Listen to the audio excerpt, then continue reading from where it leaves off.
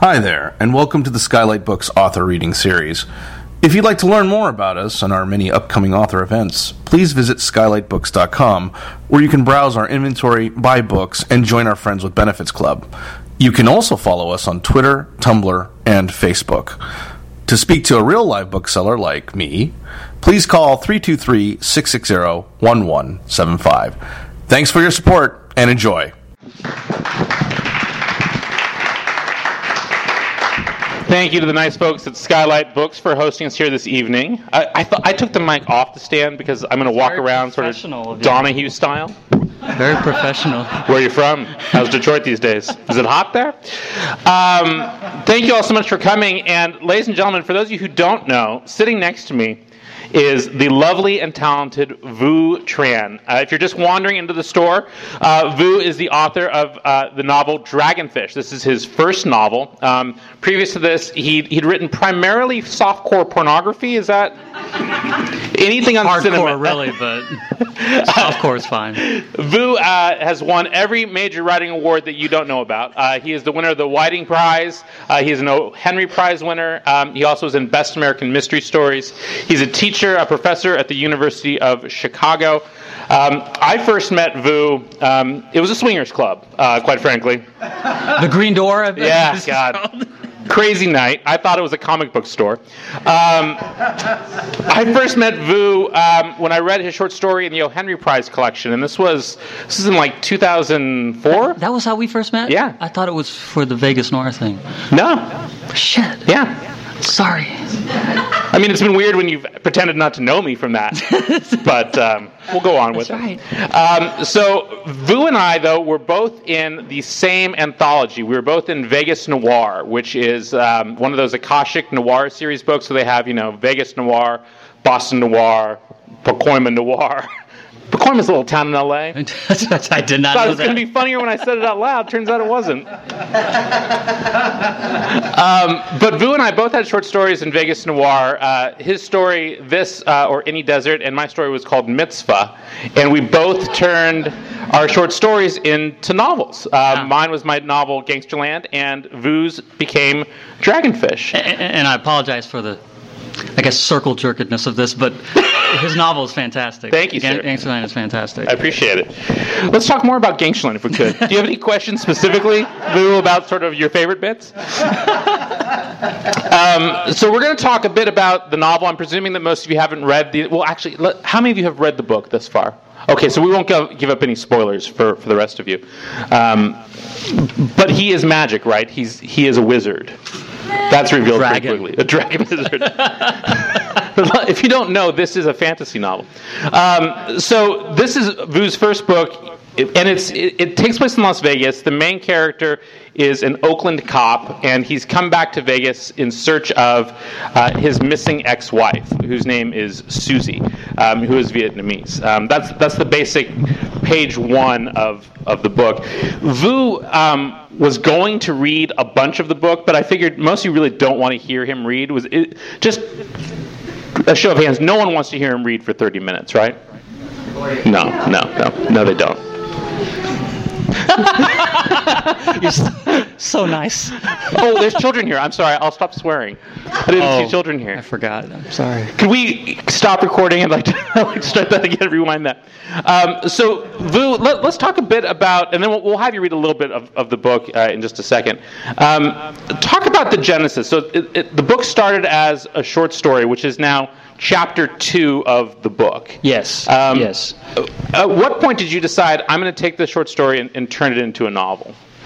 Well, first of all, thank you everyone for coming out. And I know some of you, and it's so good to see you, and it's good to meet those of you I don't. But thank you very much for coming out. What was the question? How did you decide to turn the short story into a novel? Oh, yeah, well, the thing is, Jared Keene, the editor, asked me, called me up. I'd never talked to him before, and he very sheepishly, if you don't know the noir series, in each city, the editor asks you to write about a certain part of town, right? So he very sheepishly asked me to do Chinatown in Vegas, and I didn't know it beyond, the restaurants. So But I decided to write, I guess a story with a white protagonist because I kind of felt like I was kind of entering an alien world myself, really. Did he know you were not Chinese? He did know that, unfortunately. But yeah, it's basically the second chapter and the short story are very similar. I mean, it's expanded, and I guess the point at which I decided to turn into a novel. I was working on another novel, as we all do, a failed novel, and I was more than ready to put it aside and start on something new. And the thing about this story, if you have read the second chapter, you know that there is excuse me. We just had dinner. We just had a fantastic dinner. If you ever want to wait 90 minutes for fish and chips, I recommend the Public House. So good. But there's a character in the second chapter, and same in the original short story, who tells a story about his Vietnamese character, about his experience escaping Vietnam. And when I was thinking about turning into a novel, I realized that it was a crime story, but the crime narrative itself, I didn't feel like it created enough complex space. It didn't have enough potential, I think, for an entire novel, at least what I was interested in writing. And it wasn't until I thought about that backstory, and I then kind of appropriated that story for this female character, Susie, in the novel, that I realized I had something that I could work with, because it brought a kind of emotional foundation that connected all the main characters to each other, and that's when I felt like I had something to work with. Before that, I felt like I had a kind of pastiche of the crime narrative, and you don't come from sort of a crime background. No, not at all. I mean, I've committed crimes, right? But no. But no, 7-Eleven in I mean, Tulsa. I've always loved noir. I mean, I've loved noir cinema. I hadn't read as much, crime fiction or noir fiction as I obviously do now, but I've always been interested in that. So when Jared asked me, I said, "Oh, hell yeah." Because there had always been an element of mystery in all my stuff. When I was writing, quote unquote literary fiction, I always loved plot. I always loved the idea of a question unraveling, and so yeah, I mean, to write in the genre was. But the thing was that in the short story, if you ever read it, it's very one of the things I had to do when I started the novel was to just tone down all the kind of hard-boiled sarcasm. Again, it was very much a pastiche, and I didn't feel comfortable, especially with that emotional backstory, working in that vein. But it very much is a crime novel. And I very much embraced it. I think it's sort of a crime novel in the way, and I was thinking about this actually today as I was driving in, is that it sort of follows in a line of crime fiction from The Quiet American to Dog Soldiers to your book. Both great novels. And if you've not read those books, this guy Graham Greene, he wrote The Quiet American. He was pretty good. And then Robert Stone, he wrote Dog Soldiers. He was pretty good. But all three of them are in a continuum of the Vietnam War. Yeah. But also, it's literary fiction that is masking a larger social novel, which is really what you're writing about, too, the immigrant experience. Yeah, The Quiet American, is a wonderful book. It's one of my favorite novels, but it's a problematic novel. If you've ever read it, it's about, Graham Greene is English, and it's very much a novel about American naivete. And it's wonderful, but it's a thriller. And a crime novel. But, one of the problematic things about this, and Vit Nguyen, who's here, agrees with me, I do know this, is that there's a Vietnamese female character who's basically a cipher, who is an object of desire, but no more than that. And it's you can't kind of escape that issue in the novel, and one of the things I felt like it wasn't like a kind of like a response to a novel like Quiet American, but because that book, I mean, I admire it. For me it is Vietnam War literature. I think it's my favorite novel in that kind of genre, I guess. But I knew that if I was to write this novel and I had that kind of like, people call it femme fatale, but it's just that kind of mysterious female figure that I had to give her flesh. I had to give her a voice, and especially if she's Vietnamese, I didn't want to I felt like I had to address that in some way. And I hope I did, but that novel was actually very important to me for various reasons. But that's one of them. Well, and I think that's the challenge of what you're writing about, is to bring. I think what Graham Greene did well is he brought literary fiction into a spy novel, basically. Absolutely, yeah. And you're bringing literary fiction into a crime novel. A fairly, which many people have. Right. I'm not doing anything new whatsoever. No, and we're going to talk about that. Close the doors. You suck, Vu. We're all here to tell you you're a fraud. But it hurts when friends say that. Can you imagine the book signing as intervention, or where everyone's here at the Barnes and Noble? Excellent. You've got a problem. But I think the fascinating thing for me with the book and just with your own story is that you're bringing a lot of your own personal history to it as well. You're a first-generation American. Yeah.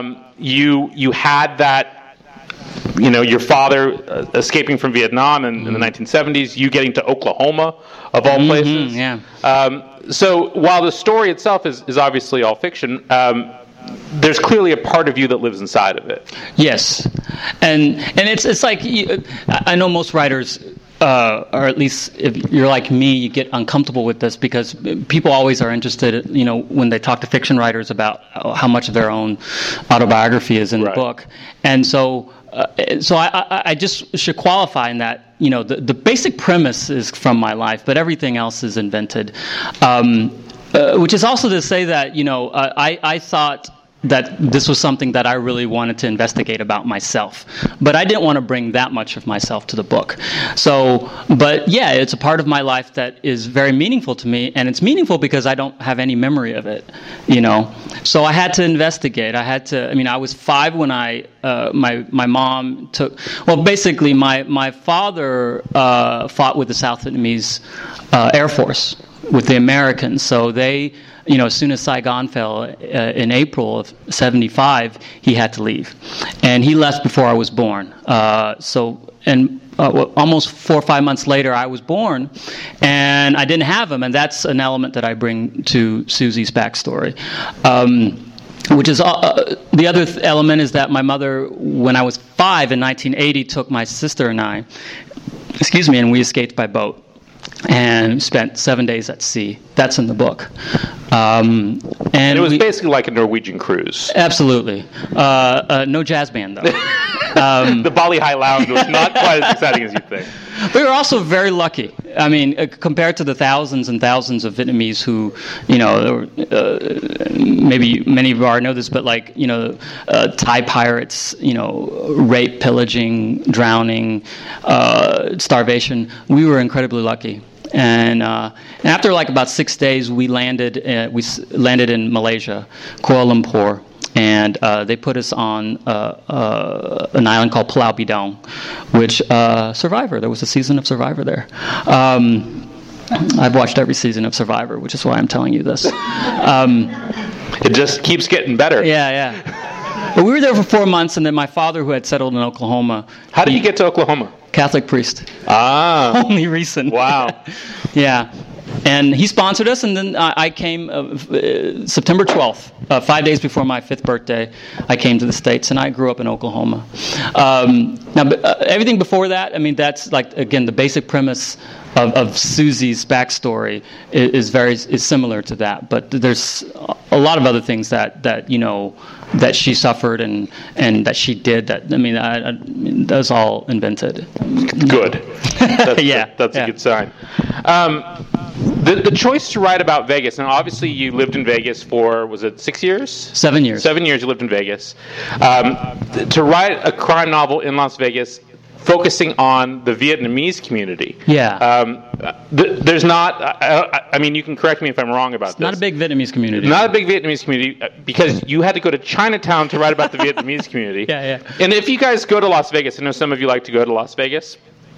if you leave the Strip for a little while, Chinatown is literally a block in Las Vegas of just restaurants on Spring Mountain. It's very small. That's why I went underground. Right. I mean, literally. Right. You know. So the choice, though, to write a novel about the Vietnamese community in Las Vegas, that's taking a big risk, because you're asking people who typically buy these books to expand their palette way beyond what they normally do. Was that something you thought about? Yeah. No, I didn't, because honestly, I didn't really think about, who I was potentially catering to, because it's like, and many of you guys I know here are writers. You can't do that. You can't think about that. You can only think about what is convincing in the world that you created, what's interesting and convincing in the world you've created. And so that was the only thing on my mind. I mean, I would be lying if I didn't, wonder sometimes how readily people would go in the direction that I was going. But I did know that it's a direction that they probably hadn't even heard about.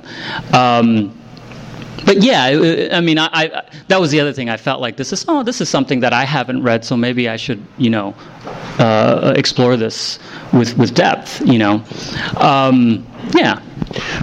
In terms of writing about Vegas, and I think you do this extraordinarily well. It's easy to slide into cliche, right, when writing about Las Vegas, because absolutely. It is a cliche.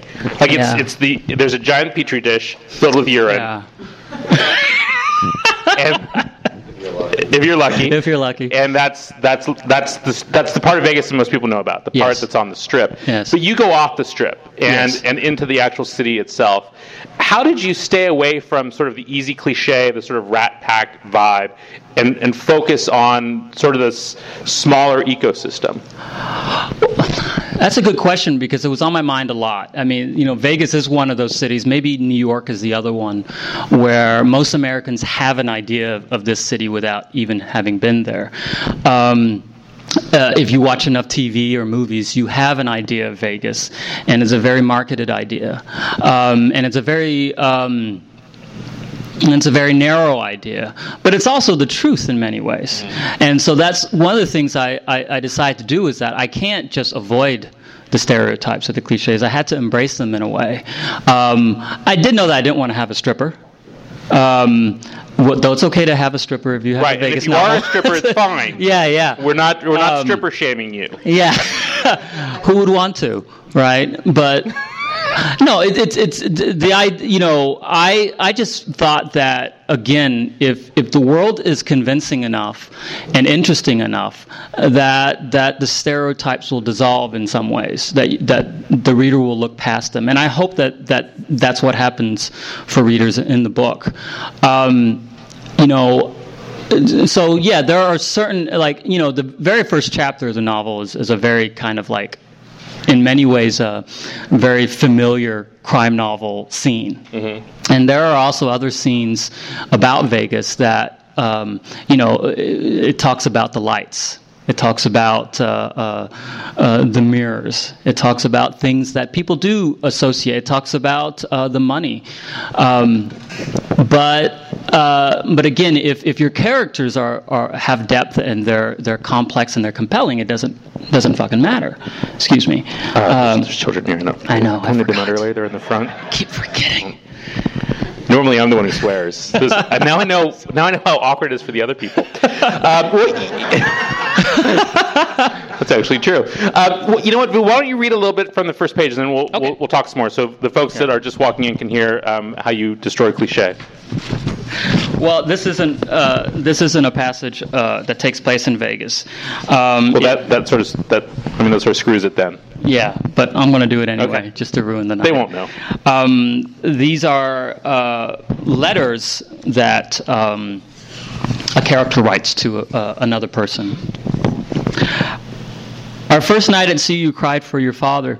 You buried your face in my lap and clenched the fist to your ear as if to shut out my voice. I reminded you that we had to leave home and he could not make the trip with us. He would catch up with us soon. But you kept shaking your head. I couldn't tell if I was failing to comfort you, if you were already at 4 years old, refusing to believe in lies. You turned away from me, so alone in your distress that I no longer wanted to console you. I had never been able to anyway. Only he could soothe you. But why was I, even now, not enough? Did you imagine that I too would die without him? Eventually you drifted off to sleep along with everyone around us. People were lying side by side, draped across each other's legs, sitting and leaning against what they could. In the next 9 days there would be thirst and hunger, sickness, death. But that first night we had at last made it out to sea, all 90 of us. And as our boat bobbed along the waves, everyone slept soundly. I sat awake just beneath the gunwale with the sea spraying the crown of my head, and I listened to the boat's engine sputtering us toward Malaysia and farther away from home. It was the sound of us leaving everything behind. The truth is that I too thought only of your father. On the morning we left, I held you in the darkness before dawn and lingered with him as others called for us in the doorway. He kissed your forehead as you slept on my shoulder. Then he looked at me, placed his hand briefly on my arm before passing it over his shaven head. I could see the sickness in his face, the uncertainty too, clouding his always calm demeanor. He had already said goodbye in his thoughts and did not know now how to say it again in person. I did not want to go, but he had forced me. For her, he said, and looked at you one last time. Then he pushed me out the door. If you ever read this, you should know that everything I write is necessary to explain what I later did. You are a woman now, and you will understand that I write this not as your mother, but as a woman too. On that first night, as I watched your chest rise and fall with the sea, I wished you away. I prayed to God that I might fall asleep, and that when I awoke, you would be gone. So. Oh, that's great. Now you clap. So obviously you have some pretty tactile memories from being on the boat, or are you just making it up? I don't have any memory of it, unfortunately. Yeah. Is it unfortunate? I mean, do you want to have that memory? I don't know, honestly. It's one of those things that, it's kind of like writing about Las Vegas. I realized that, I only had 60 pages when I left Las Vegas, and I didn't return for about 4 years until I had finished it. So I wrote the bulk of the novel without being in Las Vegas, not being able to go to this street or that street to check on things. And I actually think that was a blessing, whatever you want to call it, because you are... in many ways, I was writing about the city emotionally, not factually or in concrete terms. And so I did kind of the same thing with these sections of the book about, the refugee camp and the boat experience. I researched it. I got the facts. I got certain, and I included certain facts that were necessary. But the most important thing was to get the emotional narrative down. And I felt I always had that. I don't know if it's like something that you just carry with you, whether you remember it or not. I feel like it does. Well, I mean... and I had my mother's stories. Right. What I was going to ask you is that, well, there's two things. That they say now that maybe trauma affects your DNA. That That even if you don't remember it, it's still inside of you. That's just science. That's Marco Rubio talking. I don't...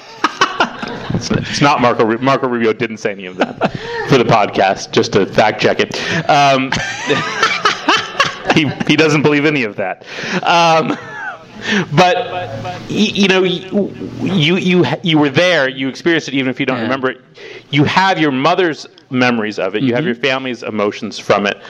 But isn't it your job, just in general, to imagine what a person would feel like anyway? Absolutely. Because their stories are almost irrelevant. In many ways, yeah. It's like, I think a lot of our moms, if you're a writer, I think a lot of your moms have said this, you need to write my story one of these days. Yeah, I wrote that story. Right. And my mom said the same thing, and I always told her, you wouldn't want me to. No. And I wouldn't want me to because the story would not be very good. Just be a lot of you screaming, "Shut up!" Exactly. In many ways, this was what I did instead, I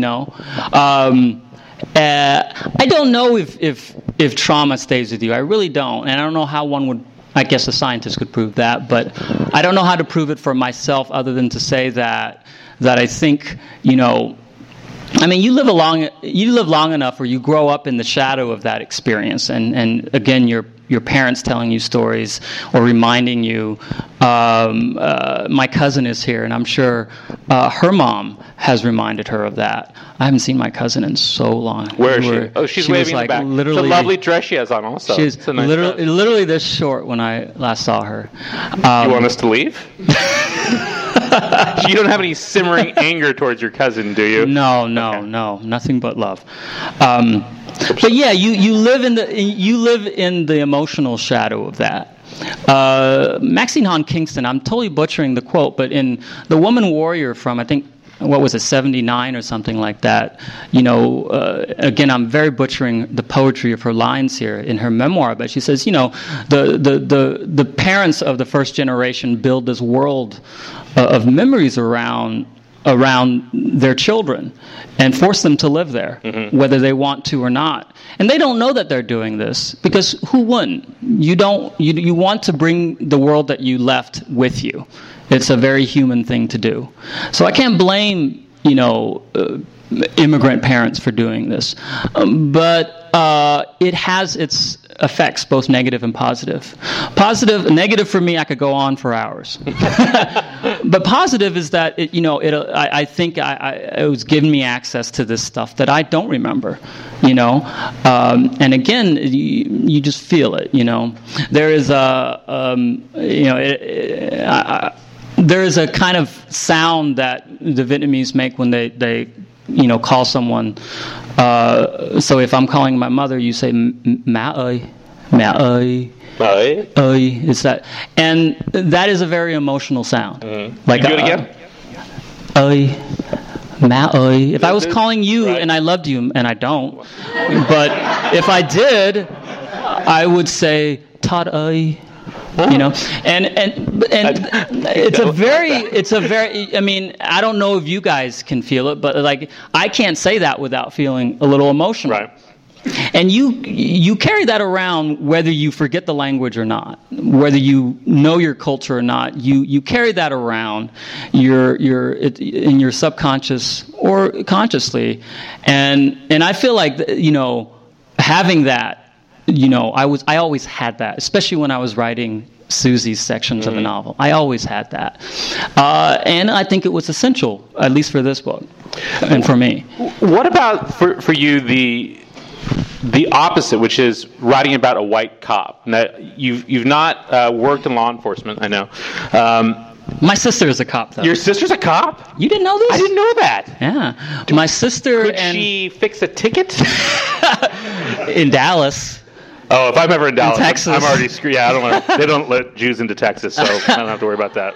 No, my sister and her boyfriend are both Texas police officers. Really? She works.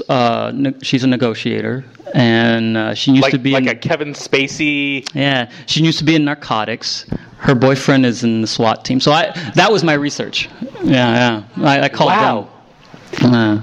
So I thought you knew this. Theoretically, if I were to have a situation with a courier in Texas, I could talk to your sister. I can make the problem disappear. That would be nice. Well, that's sort of fascinating. I mean, I have a hard time sort of conceptualizing these things because all my family are other fat Jewish writers. You're Jewish? Yeah, I know, it's weird. I look Italian. Were the arts a big thing growing up, or are you the thumb? I am the only one. I had I believe an aunt who dabbled in painting, but all of my cousins are either in computers. My brother works for Apple. That seems like a good job. Though he does comedy, which is weird.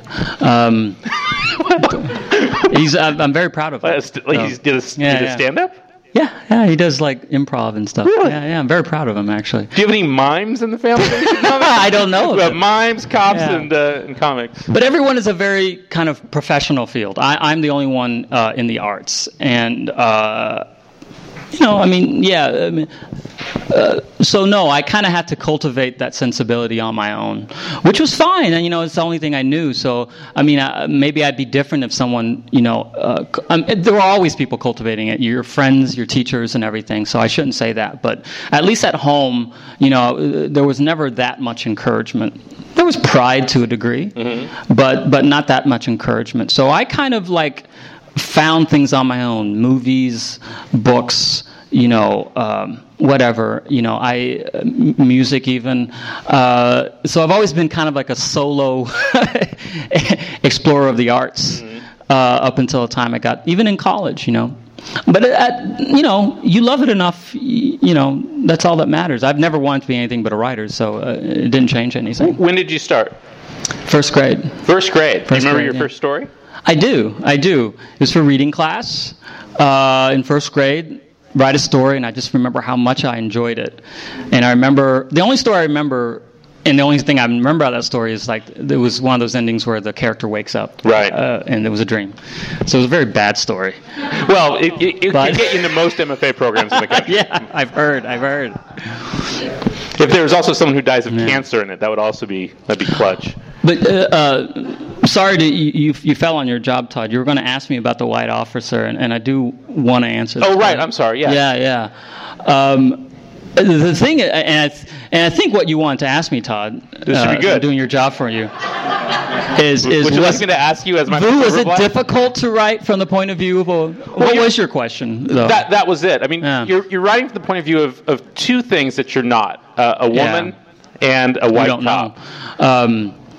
Well, I want to answer this question because I think it's important to me that I thought of it this way, is that I very much feel like, I grew up in Oklahoma. I only knew two Vietnamese friends. I only had two Vietnamese friends growing up in Broken Arrow, Oklahoma. Is right out of Tulsa, and home of Troy Aikman. Really? I think so. Oh yeah, that's right, Henrietta, Oklahoma. Yeah, he's the one. And of course, I always feel I felt like an outsider. I felt like on the periphery of things, and I felt that the world that I grew up in was in many ways kind of, was not always completely accessible to me. And I think most people feel this way, whether you're an immigrant or not. We have some sense of outsidership, especially artists. But I felt it keenly. Even though I had a pretty, relatively happy childhood, but I felt it keenly, and in many ways that, he's white, and he's a police officer, but, he's a character that is entering an alien world, whether it's Las Vegas, the Vietnamese community, or a marriage with a Vietnamese woman, and it's a world that was not entirely accessible to him, and do you think? And so I felt very, close to him in that way. Do you think because Vegas is such a transient place, it made it easier to do those things? Well, there's no community there that you think, oh, well, that's the native community of Las Vegas. Exactly. And even the kids who grow up there, they're a certain breed of kids. Right. There is a trans. Absolutely. I mean, the thing about Vegas, especially if you've lived there for any number of years, that you do feel a sense of, everything is new. Mm-hmm. The only thing that will never be kind of, bulldozed is the stratosphere because it's so damn big, and it's impossible to get there. Yeah. But soon enough, no matter what no matter what the history is, it's going to go down, and something new and shinier is going to go up, and that's just the character of the city. No matter what you think of that, and I think that's reflected in the people as well. Mm-hmm. And in many ways, that's a great place to hide, or that's a great place to kind of go and not feel responsible for presenting your story to everyone, unless you want to.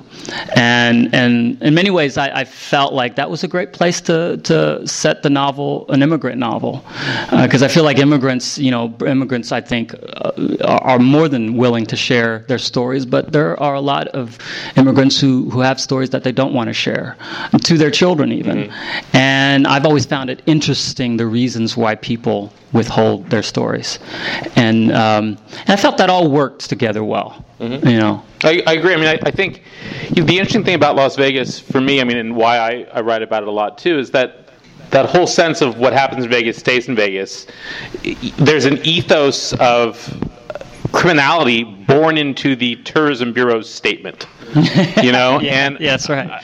And before it was what happens in Vegas stays in Vegas, the slogan of the city was Vegas is for families, and then that stopped because no one wants to go to a strip club where your sister is. Not that my sister's stripping anymore. Anymore. But so in that way, Vegas, I think, really was the best and easiest place to put a story like this. But I can't imagine that you're going to keep writing about Vegas, or do you think you will? I don't know. I don't know what I'll write about next. I mean, I don't have a kind of trajectory in mind. I just know that, kind of wait for that story to come, whatever it is. And I might write about Vegas again. I mean, the town is endlessly interesting to me. The most interesting thing about the town, though, is something that, a former teacher of mine, Dave Hickey, kind of argued this point that Vegas is one of the more honest towns in the country because it's honest about how fake it is. You go to New York, it's like no one thinks it's actually New York, and it knows that. It knows that really big lion is it celebrates its superficiality, and I feel like there is something very honest about that, because other cities in this country, there are many schools that pretend to be Harvard, right? Mm-hmm. But they don't acknowledge that. There are many cities that try to be New York, but they don't acknowledge that. And Vegas is one of the few, if only the only city that totally embraces how fake it is. And when it cheats, you haven't spent a lot of time in LA. Yeah. And when it cheats you. But LA sometimes denies it, right? In Vegas, when Vegas cheats you, it cheats you honestly, because you should know that the odds are against you. Mm-hmm. Everyone should know. It's up there. Well, there's a great moment in the book where Robert is at the casino and he's talking to the bartender. That's right. About poker, about the difference basically between losing in poker and losing at table games. Yeah. And in poker, you lose honestly. Yes. That it's not rigged against you. Well, that's one of the kind of cliches of I'm obsessed with poker. And one of the cliches about poker is that poker players are dishonest. They lie. They win by cheating. And poker players in general, they want to beat you honestly. Mm-hmm. And there is an element of a sense that if you're lucky, you create your own luck. It's very much a kind of what's a good way to describe it? But I mean, whatever. It's a game that honestly tries to lie to you. Every story you're telling is a lie. But there's such an honesty to it, because you don't want to win. I don't want to win at poker by cheating. Mm-hmm. Because there's no satisfaction in that. And I kind of love that ethos. I love that idea, and I think a lot of poker players and a lot of people in Vegas do. Not everyone, of course. There's a few people who are happy to cheat you. Well, I'm sure that folks in the audience have some questions and that they'd like to buy books as well. But let's have them ask questions first. Sure. And then we'll sell them books, and you'll sign them, and then they'll put them on eBay. Yeah. Your cousin will make $50 on your book. Yeah. There you go. That's your future. All right, if you have a question, raise your hand. I will point at you and you will ask it.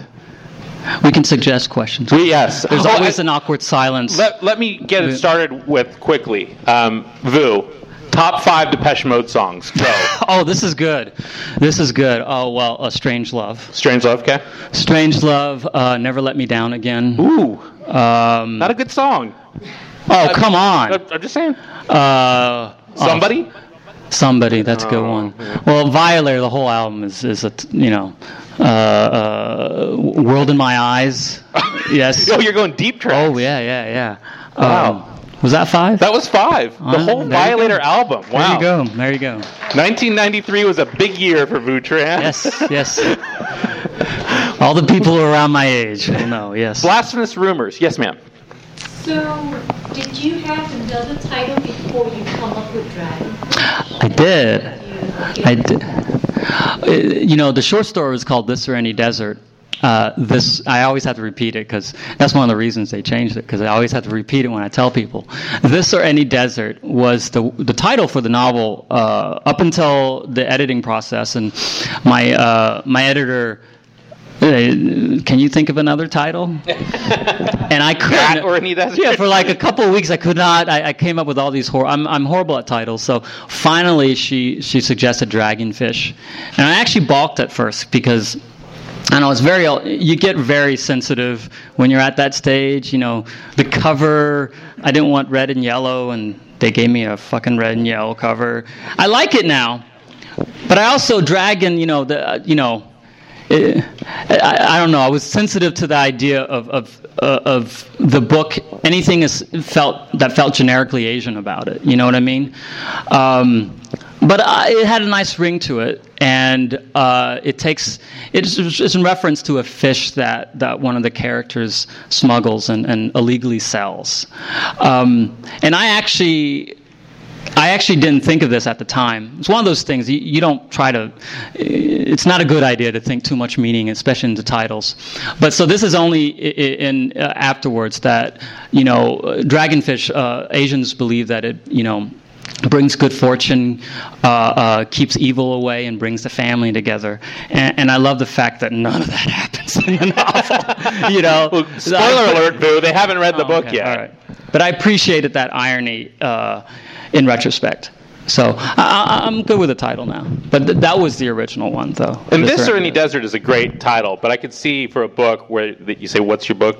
Called it This or yeah. Well, they want to market it in a certain way, and This or Any Desert doesn't sound like that book that they want to market. I think publishers, what do they know? Oh, Jesus. Publishers in the room. Oh, is that Dan? That is Dan. Yeah. Oh yeah, Dan. That's Vu, Dan. Pardon us, everyone. Well, you also realize that you got to pick your battles, right? And this was not a terribly. You'd think the title would be, but. There were more important things to me, like the content of the book. So when you wanted it to be a pop-up book, that was weird. And that will be when the movie comes out. They'll do a pop-up version. I hope so. That'd be nice. So. What was your title? This or Any Desert. Yeah.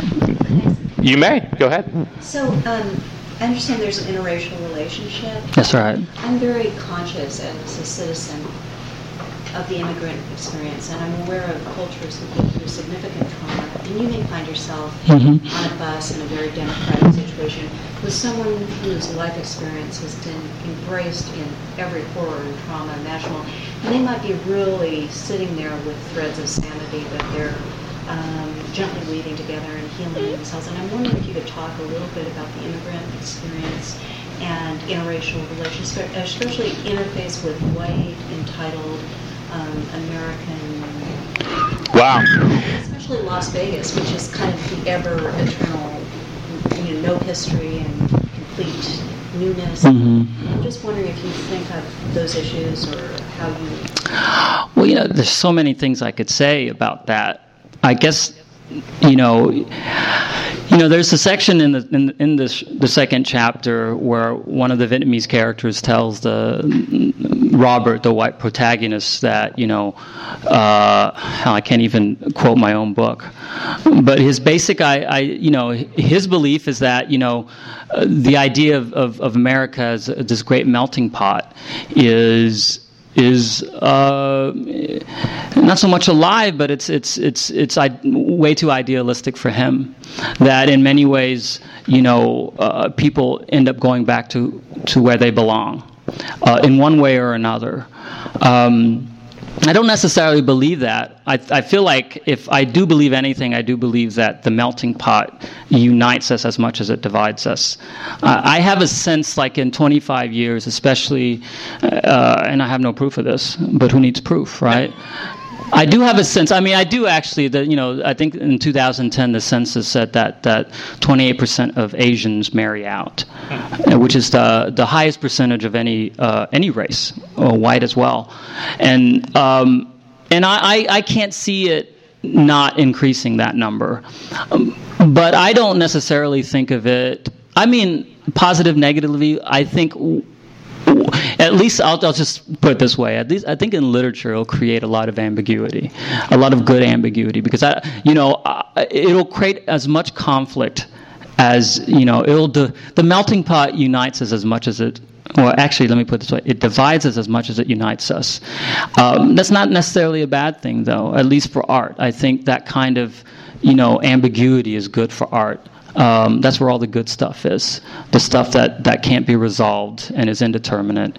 And nothing is I think, more ambiguous when you kind of have a liminal existence, when you're. Did you just say liminal? I did indeed. This is some Machiko Kakatani level shit you got going on. I didn't limit, but like being in between things, being uncertain about being in between. Mm-hmm. I think that is the stuff of great art. And I mean, I don't know if I'm answering your question. There's so many ways to answer it, but I do think that is interesting to me. And it definitely isn't. I don't have a very strictly idealistic and positive idea of the melting pot. I don't believe what my character believes. I don't believe that completely, but I do think it's as problematic as it is, a good thing. Right. How do you feel about fondue restaurants called the Melting Pot? Do you think there is some? Yeah. There was a whole chain of them back in the day. Yes, David. I have a writer's question. Yeah. I didn't read the short story, but just looking at the book, I just wondering how it evolved. I see the sections in the second person that you suggested might be letters. Yes. And then you're writing from different points of view in the first person. Did you know you'd be writing from different points of view, and how did that all sort of come together? Yeah, I mean, I had a really very 5-page short story, which is called Woman at Sea, and it was about it was the same basic premise, but it was the woman writing to her sister about this experience on the boat. And I realized, if you want to talk writer crap, it's weird. I realized that I was writing a first person, the Robert, the police officer, and when you write in the first person, it's almost directional. It's going in one way. And when I wrote the letters, I felt that it was going in another way, because she was writing to a character that was not in the book, in the crime narrative. And when the novel really came together when, and I'm giving something away here, but when you realize that she's writing to the daughter that she abandoned 20 years ago. And she is a character in the crime narrative. And that's when, in many ways, the two narratives were facing each other, if that makes sense. And it was only then that I felt symmetrical, emotionally too. And that's when the novel came together for me. When those narratives were facing each other. It's a weird thing. You just feel it when you're writing, that things, in many ways, when they're, unless it's intentional and it's going at cross purposes, it doesn't feel right. And that's when it felt right. I hope that makes sense. Well, I think the interesting thing is that there's that very large section, part 2, basically. Yeah. Where you've been in a pretty standard noir novel, and then it becomes, for a big chunk of pages, this letter that she's writing that tells the whole backstory, where it stops being a crime novel. Yeah. I think it confuses a lot of people. It's wonderful writing, and it's a great part of the story, but I imagine that if you go out and you pick up, your average crime novel, and then you find that section, you're going to be like, oh, this is something I'm not familiar with. Yeah. But that narrative had to be there, because that was the emotional backbone of the entire novel. Without that, the crime narrative, it loses so many layers, and it loses a kind of, a kind of psychological and emotional directive, because in many ways that whole crime plot is moving in the direction of the things you find out in the letters. Right. And so, I don't know if anyone is a fan of Marilyn Robinson, but one of the books, I had a lot of books on my desk while I was writing this. One is Wind Up Bird Chronicle. One is Quiet American by Graham Greene. And the other one is Marilyn Robinson's Gilead, which is a very, it's a book about an old, reverend who's writing letters to his young son because he knows he'll die before his son grows old. And every time I wrote the letters in this book, I opened up Gilead to kind of like, get some of Marilyn Robinson's voice and the humanity in that book into this part of my book. And weirdly enough, that section came to me most quickly. Mm-hmm. Yeah. Well, that seems like it's your easy wheelhouse. It's the literary fiction that you. I guess so. Yeah. Yeah. All right. One last question. Yes, cousin. Hey, cuz. Hey. I'm curious because we grew up differently. You said you felt like an outsider. Yeah. You grew up in Oklahoma, and from what I know, you lived a number of years in Vegas and now Chicago. Yeah. Did you ever try to find a sense of belonging in Vietnamese communities? No, I was very bad about that. I don't know why. Maybe because of the way I grew up, I just felt more comfortable around, people who were not, who didn't look like me. I don't know. Well, I do know. I think that was part of it. I was more, I'm only recently, I found a group of Vietnamese friends in Chicago who are artists, and it's so wonderful to be around them. And it's so weird. I'll be 40 this month, and this is the first time I've had a big group of Vietnamese friends. I've been a bad Vietnamese person in many ways. I know I avoided it. It is getting dark. Here we go. Close the doors again. Oh, I'm going to start crying. Oh, God. You've also been a terrible Jew. You had to go there, cuz. Our family is big. Well, let's go ahead and stop talking. So, ladies and gentlemen, this is Vu Tran. This is his first novel, Dragonfish. Thank you so much for coming out. Thank you, everybody, for coming to Skylight. Thank you, Todd. My pleasure. Vu will sign copies for you now. You've been listening to the Skylight Books author reading series. Don't forget, you can listen to this and all of our other great podcasts at skylightbooks.com. Thanks again for stopping by, and we hope to see you soon.